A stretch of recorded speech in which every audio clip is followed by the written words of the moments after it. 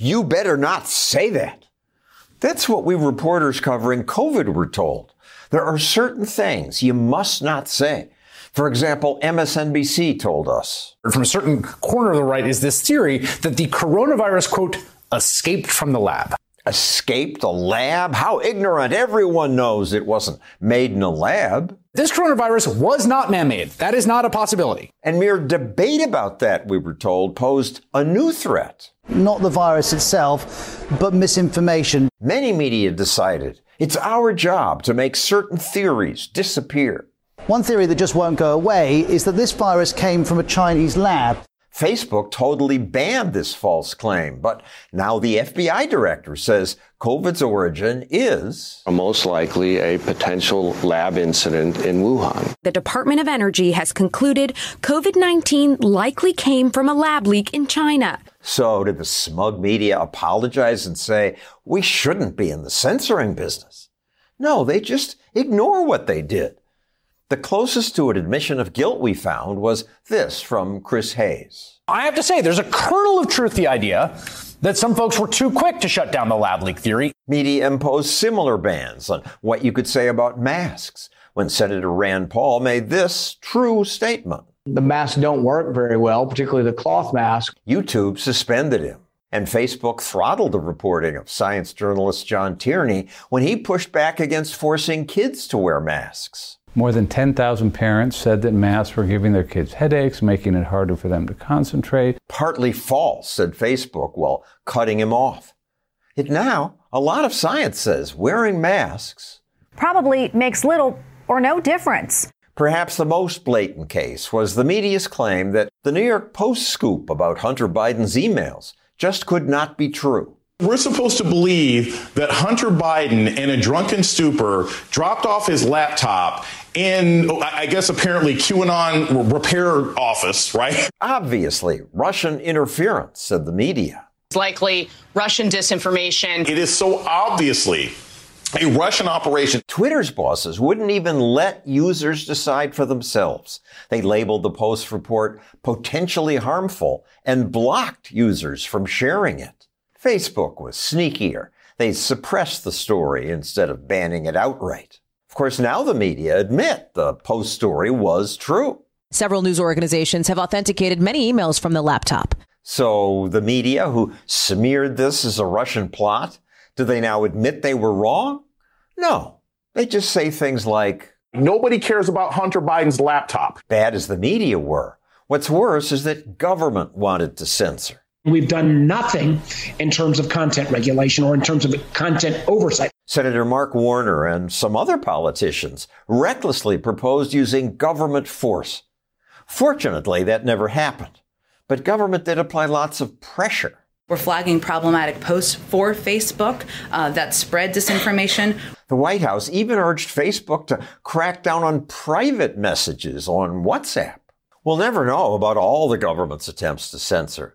But now that Twitter's new CEO opened his books, we can see some of the things government tried to do. Moderation requests from every corner of government, from the FBI, the DHS, the HHS, DOD, the CIA and State Department, and even individual politicians. Maine Senator Angus King's staff complained about accounts that were anti-King.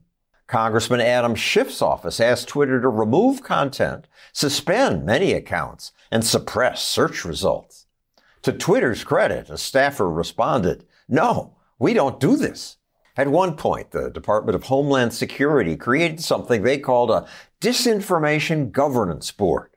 Its boss posted this video. They're laundering disinfo and we really should take note and not support their lies with our wallet, voice or vote. That was a step too far for the public. The Biden administration is facing fierce backlash for convening a group called the Disinformation Governance Board. Homeland Security terminated the board. Still, lots of government agencies wanted to control what you read and heard. Often they protected us from the truth. And when they got caught, the White House casually brushed off Twitter's revelations. Twitter was so haphazardly pushed this distraction. That is a full of old news. Old news only because they concealed it for so long. At least today, finally, we can discuss those things we weren't allowed to say. COVID-19 likely came from a lab leak. The masks don't work very well. The laptop data we had analyzed showed no evidence it was faked. Eventually, the truth does come out. But let's not let anyone in government or out say, we'll be the gatekeepers. We know what's true. They don't. Here at Stossel TV, I'm the gatekeeper. But instead of censoring, here we'll debate. More information, not less, is the best way to get to the truth.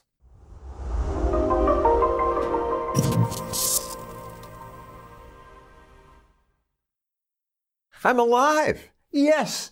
Just last week I thought I might not be, because I got COVID. Bad COVID. I dodged COVID for 3 years, but last week I suddenly felt lousy, had a fever, and a COVID test said positive. No big deal, I thought. Almost everybody gets it. Lots of people say it's no worse than a cold. I'm fit. I exercise. I'm healthy. I've had all the booster shots. COVID will give me a chance to lie around for a week. But then knives appeared in my throat. Every swallow hurt. I felt awful.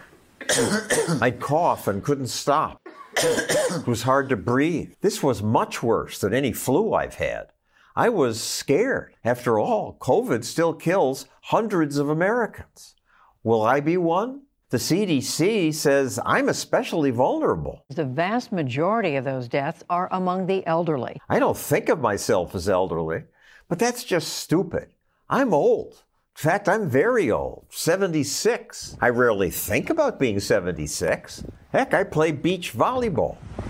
That's me. I ride my bike on city streets. I think I'm a kid.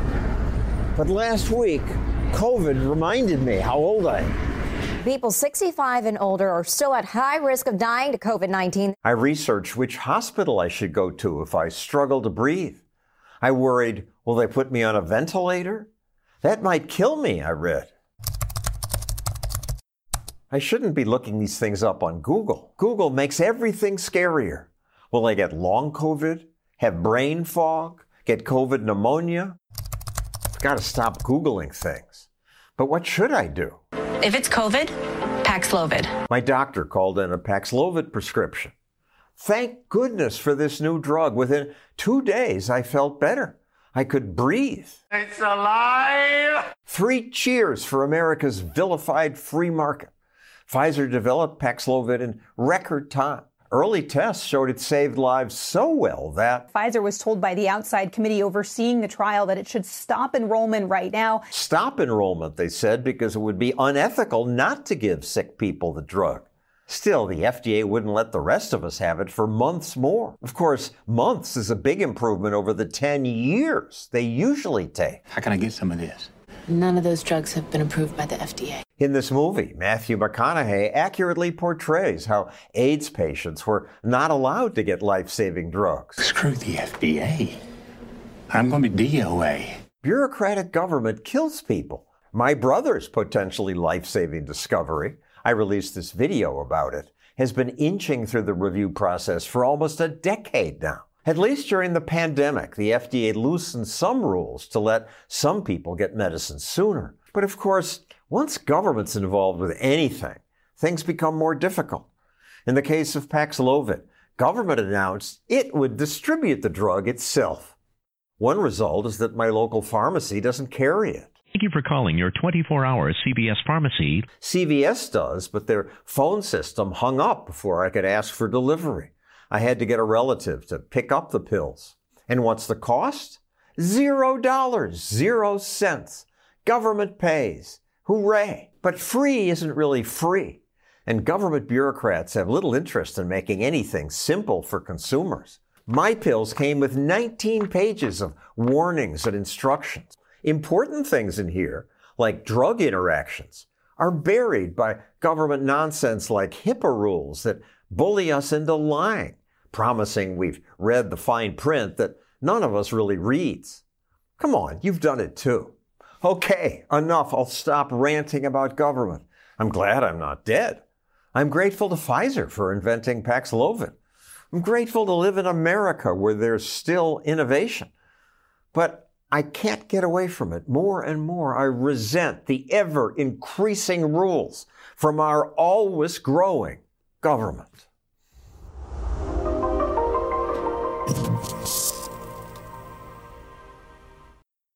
You're going to tell me that I'm not fit to work in your town? Philip Truesdell and his daughter Hannah Howe run Legacy Non-Emergency Ambulance Service in Ohio.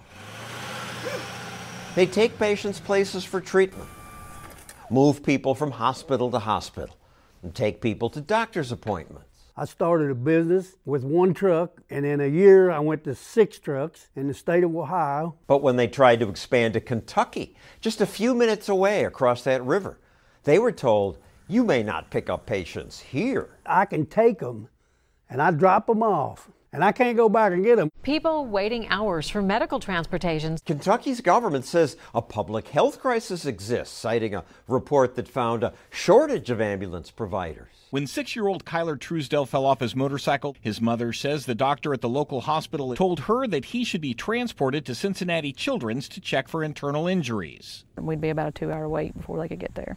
Kyler happens to be Hannah's cousin, but Kyler still had to wait 2 hours for an ambulance. We would have done it for free, but it would have been illegal, so we couldn't do it. It's illegal because of con laws. In Kentucky and 3 other states, you have to get something called a certificate of need to run an ambulance service. Certificates are awarded only to businesses that the state's bureaucrats deem necessary. So you applied for one. We did. After 11 months of waiting, they discovered that their application was being protested by existing ambulance providers. We go to court, and these 3 ambulance services show up. They hammered her, treated her like she was a criminal. What do you mean hammered her? They just, do you know what you're going to do to this company? Do you know what you're going to do to this town?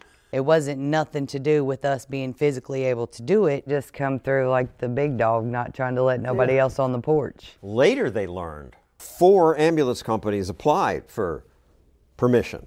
How many got it? None. That didn't seem right to Philip. Anybody that draws breath ought to be allowed to work. Who gives the big man the right to say, you can't work here? The government, the law. Kentucky ought to change that law. He and his daughter were lucky to find the Pacific Legal Foundation, a law firm that fights for people's right to earn a living. 46 states operate without certificate of need laws. Lawyer Anastasia Bowden filed the suit with the goal of restoring the Constitution's promise of economic freedom. This prevents a proliferation of unnecessary ambulance services.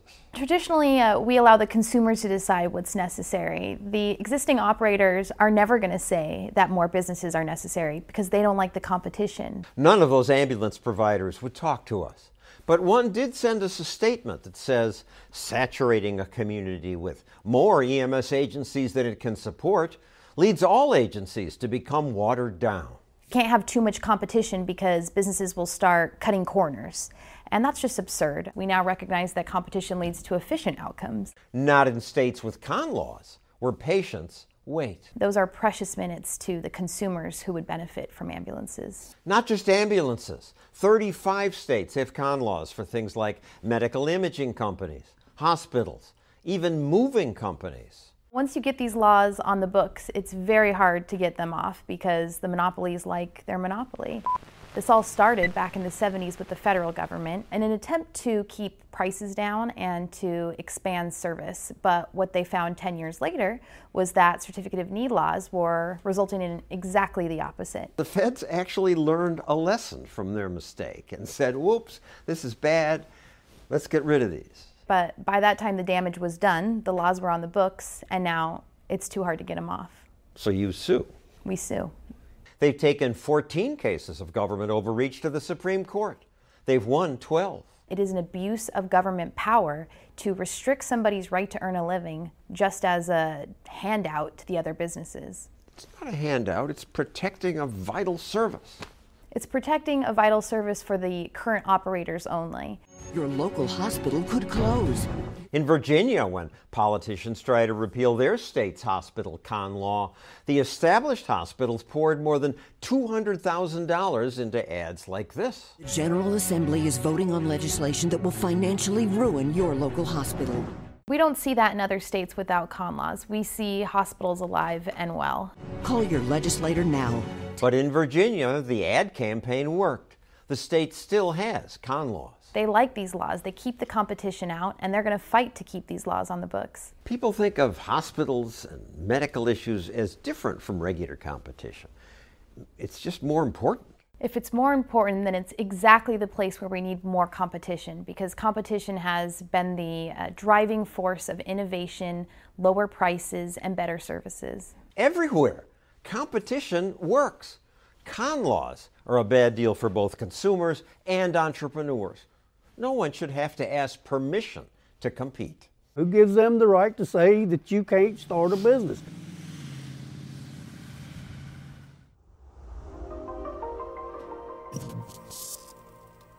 A nationwide grounding of all flights. America's air travel was paralyzed this winter. Tens of thousands of passengers were left confused and frustrated. Why? Because of a government computer failure.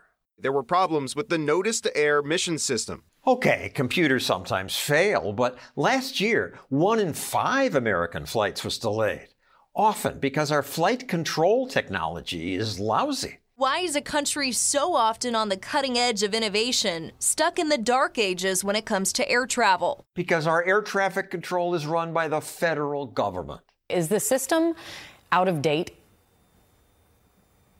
Well, the system is continuously being upgraded and improved, but I think that is one of the key questions that that we have to look at. But the government's been looking at it for decades. The FAA first promised modernization in the 80s. Then they promised a computer upgrade called NextGen. NextGen will enhance safety, shave minutes off flight times. But NextGen hasn't happened either. The FAA won't say when it might be done. American air traffic control is a lot like it was in the 1960s. Where is your plane? The information was put on flight progress strips that indicate the route, altitude, and other important flight data. In America, these strips of paper still keep track of flights. Computer printouts of individual flights that air traffic controllers can then manually move around. Printouts, they move manually. We are making every effort to modernize and look at our procedures. Why does it take them so long? This is your government at work. Diana Furthgott-Roth worked for the Transportation Department during the last administration. Air traffic control was in your department. You could have fixed it. You should have fixed it. I had control over a small portion of DOT budget. $1 billion of it. But I was not allowed to take that money, give it to my friend over at the FAA and say, Dan, here's $5 million towards your new computer system. And no one else was allowed to do it either. Government managers have little flexibility. They must fund specific projects pushed by politicians. Projects that benefit rural, suburban, tribal, and urban communities. It sounds like they mean well. It sounds a lot better to talk about social justice, nuts and bolts, like computer hardware for the air traffic control gets left behind. Computer hardware isn't left behind in Canada. We have been shaping air navigation with groundbreaking solutions. Decades ago, Canada turned air traffic control over to a private company. They got rid of the paper flight strips we still use. You won't find them in the tower in Vancouver. They're all electronic. See how this one changed color? Right. This is just a better way to track flights. It's not just Canada that does it. Dozens of countries have now privatized or partially privatized. And they innovate. No longer do traffic controllers squint through binoculars. Many aren't even at the airport. Since 2018, the international airport at Saarbrücken has been remotely controlled from the remote tower center in Leipzig. Those things that look like windows, they're digital monitors. I miss my binoculars, but I enjoy that the zoom cameras have different zoom settings I can use, which the binoculars didn't have. I can see the aircraft also during nighttime and a lot clearer than before on the rear tower. A government study found that in countries that privatized, safety stayed the same or improved, costs were lower, and there were fewer delays. What this new tower enables us to do is manage our airspace more efficiently and safer. So why doesn't America do that? Because our government's dominated by crotchety old politicians who don't like privatization and don't seem to understand technology. They talk about those paper strips. They use paper strips in the traffic control towers. Well, yeah, we do. It works real well. Such politicians partner with labor unions. We are the AFL-CIO. And unions do what unions do. They advocate for keeping the same people in the same jobs. Because some jobs would go away under this better system. Some jobs would go away, but others might open up. All these people fight change. And so in America, government still runs flight control. And the old computers keep failing. A nationwide ground stop. This is due to a computer issue. The private sector would guide flights better, but this frightens people. What about safety? This is a system that isn't broke. Why are we trying to fix it? For-profit companies, they'll cut corners and planes will crash. For-profit companies actually run the airlines. What ensures a high quality is competition. We could have one fast food chain, Uncle Sam's Burgers, and it would be probably mediocre hamburgers.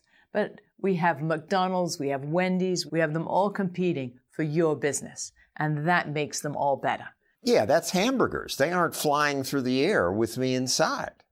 This is more important. Yeah, well, would you rather fly Aeroflot or United Air? Good point. The Soviet Union's airline not only offered lousy service, they crashed more often than private airlines, killing thousands of people. Today's innovation, if we would allow it, will make our flights even safer. There is a camera housing which encapsulates 14 high-definition cameras. Other countries have it. Why can't we? Because governments don't do anything well. Everybody in this line, they're sick of this. They're sick. I'm sick of it too. Government inefficiency just degrades our lives. However, we're efficient here at Stossel TV. We'll use your money well if you click that button to help us make more videos.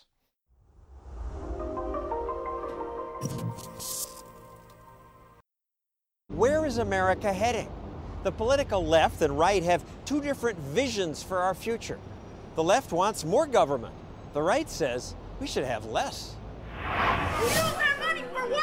You heard the cries of outrage for the people of Bell, California, who discovered that their town managers paid themselves hundreds of thousands of dollars. Shame on you! Shame on you! You were a crook yesterday, you're a crook today, and you'll be a crook tomorrow. Maybe. This week, they were arrested. They used the tax dollars collected from the hardworking citizens of Bell as their own piggy bank. But much of what they did was what lots of politicians do. Vote to spend taxpayer money on what they think is important, themselves. They want to do whatever the hell they want. Exactly. Rarely is there such blatant self-dealing as there was in Bell, but every day politicians spend your tax dollars on their vision of what America should have. That's what some Tea Partiers are angry about. In this case, they're yelling, "Kill the health care bill." But Congress didn't kill it. The bill is passed. Passed along with the Serve America Act and Wall Street reform, plus foreclosure relief and children's health insurance and extended unemployment and, of course, the stimulus. They always spend more. Thomas Jefferson said, "It's the natural progress of things for liberty to yield and government to gain ground." But never before outside wartime has government gained so much ground. Just got to stop spending. It's got to be a point to the end of it. For most of the life of America, and when we grew the fastest, government spent, in today's dollars, just a few $100s per person. But today, the federal government alone spends $10,000 per American. Total government now eats up 40% of the economy. 40%. Yet the political class always claims they need more. Many people are hurting. Help America's steelworkers. Pass funding for black farmers now. I average 20 to 30 meetings a day in my office, and 20 to 30 meetings are people asking for something from the federal government. Paul Ryan is an unusual congressman because he believes government should do less. You're telling your colleagues, stay out? Don't do anything? Yeah. Well, in many of these cases, yes. That's not a popular idea around here. Congress listens to testimony all day, and 99% comes from people asking for stuff. I propose that Congress pass legislation. I propose that Congress ask Congress. There's a reason people show up and beg. It does work and it does pay off. So the people who are connected get the goodies. That's exactly right. And that's what happens in a big government society. Most people like getting free stuff. Yeah, but I think more and more people in America are beginning to wake up to the fact that this thing is coming unglued. When the health care bill was close to passage, Ryan took on the president directly. This bill does not control costs. This bill does not reduce deficits. There's some strong disagreements on the numbers here, Paul. When it was all over, the president smiled and they shook hands, but they came nowhere close to agreeing. It's adding trillions in obligations that we have no means to pay for it. Why are your colleagues saying it's okay to spend more? Are you saying they're just stupid, or they don't care, or they're pandering for votes? I think, well, pandering could be a part of it, but I think what it is they believe that the government should be far larger and far bigger. Stop spending so much. Well, that's something you should tell the Republicans, John. Democratic Congressman Rob Andrews is a friend of Paul Ryan's. He says, don't blame us. President Reagan and both President Bushes spent more than either President Clinton or President Obama. So the all of you stop it. I agree with that. But to assign responsibility to the Democrats for this problem is not factually accurate. It's true that in the past, government has grown just as much, sometimes more, under Republicans. But these days, it's the Democrats who are most eager to spend. There you go. Let's go. You ever think government's doing too much? This is what built the country. This is the Declaration of Independence and the Constitution. It's pretty thin. Limited government. I mean, you guys have gone way beyond this. I don't think that a Social Security system is excessive government. I don't think that a Medicare system is excessive government. I don't think that the student loan system, I don't think that's excessive government. We have to make sure that the most vulnerable people are always protected. Protected by a bigger government is the progressives' argument. And Columbia University professor Mark Lamont Hill makes their case better than most. We have suffering everywhere. Here he's giving a commencement address in California. Republicans and Democrats, poor people and rich people, middle class, black, white, everybody has to be involved in this struggle. What those of us who are at the top of the economic ladder have to do is be willing to make sacrifices that ultimately will benefit everyone. Everyone benefits when we pay a little bit more to create universal health care. Everyone benefits when we pay a little more to have better public education systems. Everyone benefits from that. And by we, you mean government. We always talk about the government like it's this monster in the hills that comes down and hands things out and takes our tax money. We are the government. Well, yes. Oh, yeah. Only in libertarian fairy tales. In real life, the government is us. The government is us? In your ideal world, what percent of the economy should government be? For me, housing, healthcare, and education are in addition to national defense, are things that the government must provide for people. And that's probably where we differ. So if that means 20%, I'm okay with it. If it means 30%, I'm okay with it. I don't think it will ever get that big. It's already at 40%. I mean, here's the graph of the growth of government since the beginning of the Republic. For most of the history of America, it was tiny, less than 5%. Right. Now, much of that has to do with inefficiency and waste. But you want more. I don't want more inefficiency and waste. Where you and I, and where I part ways... It's not big enough now? It is not big enough now. It is not big enough now. Really? It is awfully big. So big that we're now $13 trillion in debt. And yet they keep spending more. There you go. There you go. We are done. But how will we pay for it? We fight most about the income tax. Raising taxes is a recipe for disaster. But there are so many other taxes. Payroll, corporate, capital gains, estate, sales taxes. In fact, equal to the income tax are dozens of sneaky taxes you may not even know about. You and I pay them all day long, from the moment I wake up and turn on a light. I pay more when I brush my teeth and license my dog. My building pays property and fuel taxes and adds it to my monthly bill. And when I leave home to take the subway to work, I pay the Metropolitan Commuter Transportation Mobility Tax. At work, I make some phone calls. Yes, absolutely. Or get a bite to eat or a soda to drink. I'd like a smoked turkey in this. When I gas up my car, as much as a quarter of the price of gas is federal, state, and city excise taxes. Heck, people pay sales taxes all day long. So many taxes. I need a drink. I'm lucky I don't smoke. Yet some people say we should pay more. And all those taxes are just fine, say progressives. It costs to live in a civilized society, and we all need to pay our fair share. Our fair share. Progressives say taking from the rich to help the poor is simply the fairest system. No, the fairest system is the one that rewards the makers in society as opposed to rewarding the takers in society. Arthur Brooks wrote The Battle, which argues that a fight between free enterprise and big government will shape our future. The way that our culture is moving now is toward more redistribution, toward more progressive taxation, exempting more people from paying anything and loading more of the taxes onto the very top earners in our society. But I'm wealthy. It's kind to take it away from me and give it to people who need it more. Actually, it's not. The government does not create wealth. It uses wealth that's been created by the private sector. Americans are in open rebellion today because the government is threatening to take us from a maker nation into taker nation status. Diversity, equity, and inclusion are everyone's responsibility.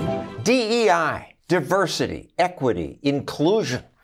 That sounds nice and responsible. No wonder all big companies now require employees to get training in it. Because we understand that racial and systemic bias have many causes, sources, and ways of showing up within each of us. Even if that's true, do you know what American companies now do to address it?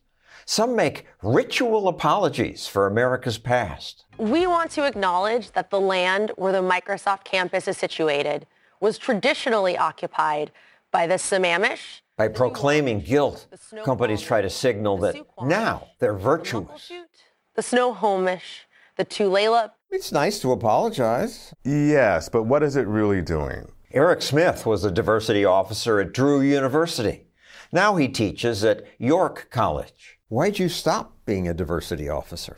I just thought it was a useless thing. There's a better way to go about doing this. Diversity and inclusion. Useless or not, companies continue to pay big money for trainings. There's a whole industry now designed to cater to companies looking for a quick way to check that box. In the U.S. in 2020, DEI was a $3.4 billion industry. Every big company. They feel like they have to. They have to say something. They have to signal to the world that they're doing something. Is it effective?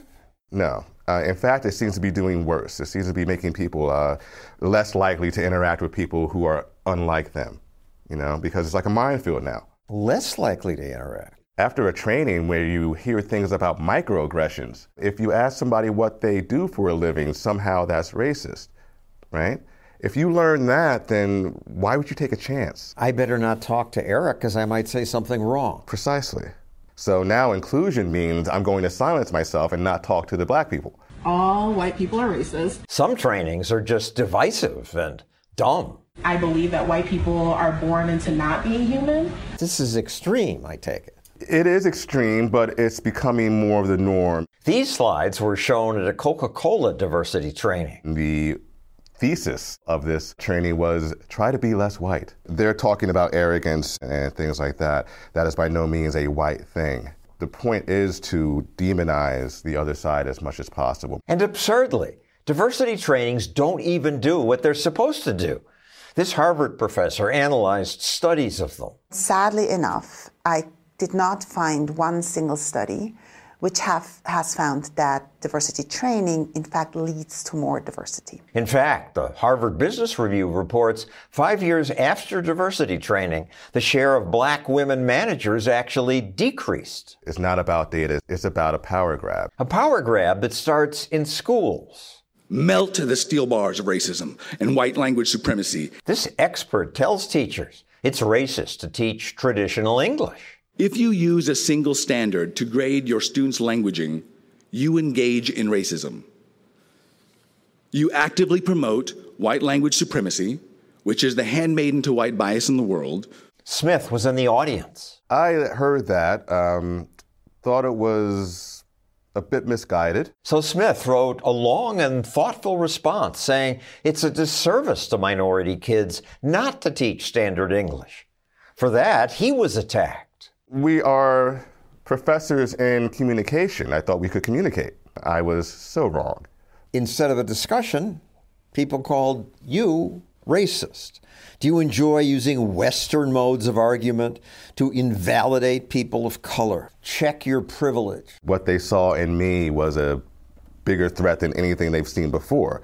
A black person saying it's okay to teach black students standardized English. An academic named Eve complained about the harm Smith consistently perpetuates. Other academics joined in to coddle Eve. Eve spent tremendous labor, physically, intellectually, and emotionally, to write his response, and most probably took him extra time to recover from that labor. It's like they're victims everywhere. Yes, that's the point. You have to perpetuate the victimhood. That's part of the narrative. This just isn't even logical discussion. Has academia gone insane? Yes. That's the short answer. Yes, it has gone insane. I was surprised that the leader of that academic conference agreed to talk to me. You engage in racism. He's since grown a beard. If you use a single standard to grade your students' languaging, you engage in racism. Standardized English tends to exclude many groups of people. My parents came here from Germany.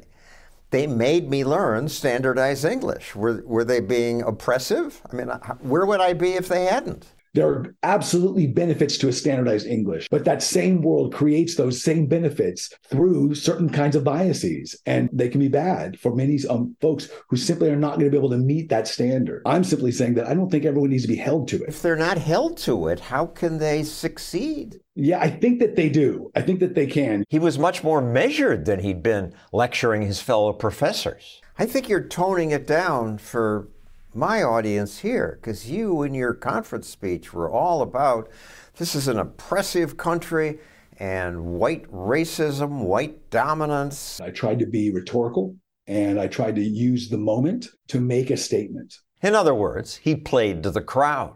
Your students who do not embody enough of the white habits of language that make up your standards stand at your classroom doors and die for your comfort. That anger is the norm with DEI advocates. At Stanford Law School, a judge who'd been invited to speak was stopped by angry students and Stanford's Dean of Diversity, Equity, and Inclusion. Absolute disenfranchisement of their rights and does let me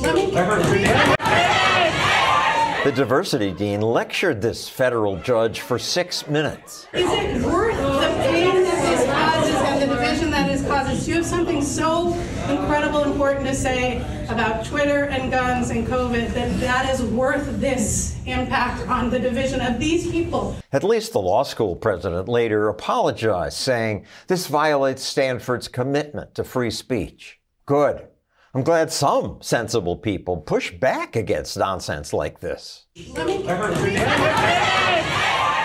And when it comes to DEI, this education reformer, Chris Rufo, proposes an alternative. EMC, equality, merit, and color blindness. I like equality and merit and color blindness. Merit is a good thing. But demanding it, we're told, hurts minorities. Our students of color struggle and fail even when we are there to help them. So some colleges drop admissions tests. High schools eliminate honors classes. What is that going to do to an entire group of people? Nothing good. I mean, if you wanted to hold down a group of people without them knowing it, this woke thing is a good strategy. The gap between black and white students is widening, minority and underserved students falling further behind. What's the better way? Talking. People don't say what they feel because they don't want to get canceled. They don't want to be called racist. People are censoring, and we have to stop doing that. Eric Smith is right. Stop censoring. Instead, let's debate. And in a future video, I'll have a longer debate with Asao Inoue, the advocate for not asking kids to learn standard English.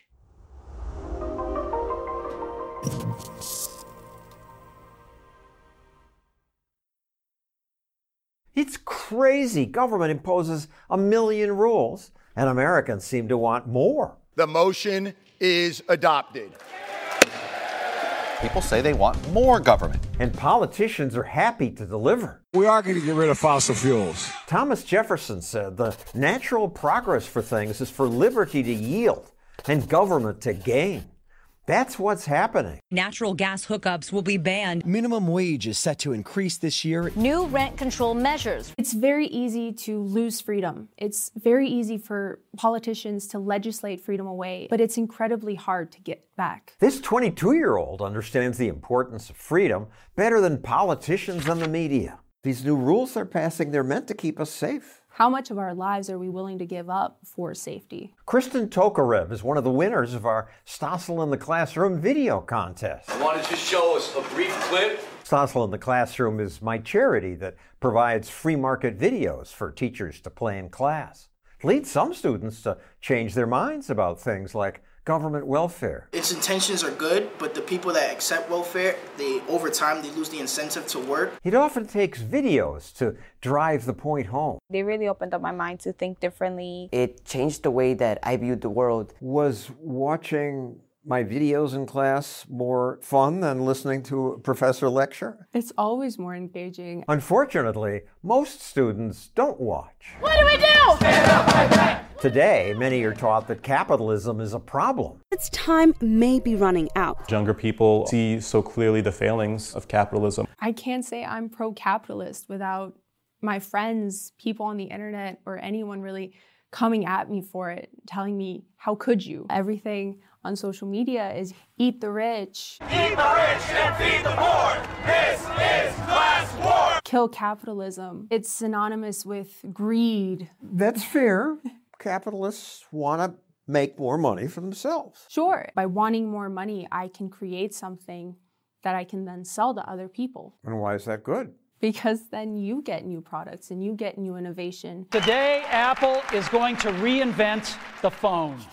The media tell us capitalism makes life worse. If capitalism works, if this is the best we got, why does it seem to give such a raw deal? But kids who learn from Stossel in the Classroom know it's a good deal. Everyone watching this video is living a better life than even the richest men of the 1800s. This video from high school student Caden Morgan points out how capitalism's innovation improves our lives. We got air conditioning, we got cell phones, we got microwaves, we got stinking toilets. The media are right, however, when they say inequality of income and wealth has surged. That's a big reason why socialism is having a moment in American politics right now. Some people are really filthy rich. Others don't have enough.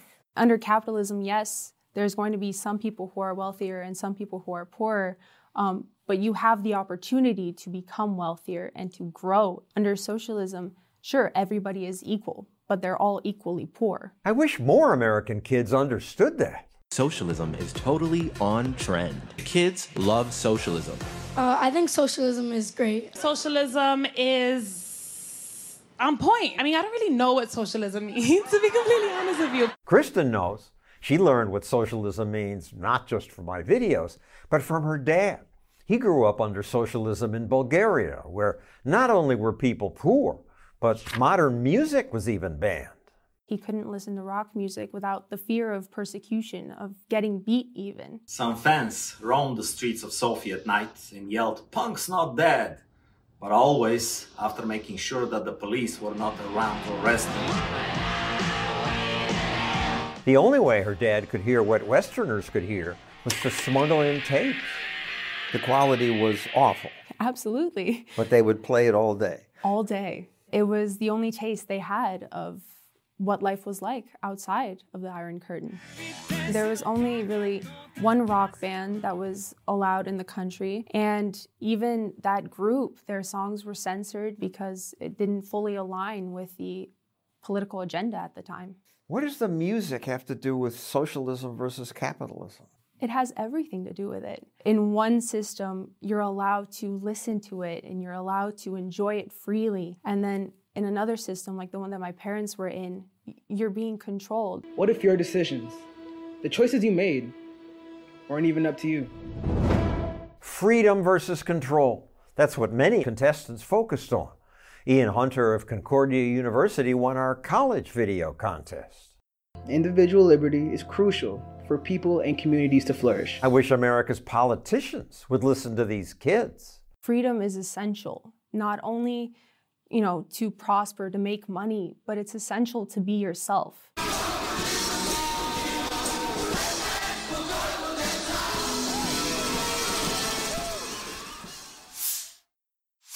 Thanks for watching our video. To make sure you get the next ones, subscribe and hit the notification bell.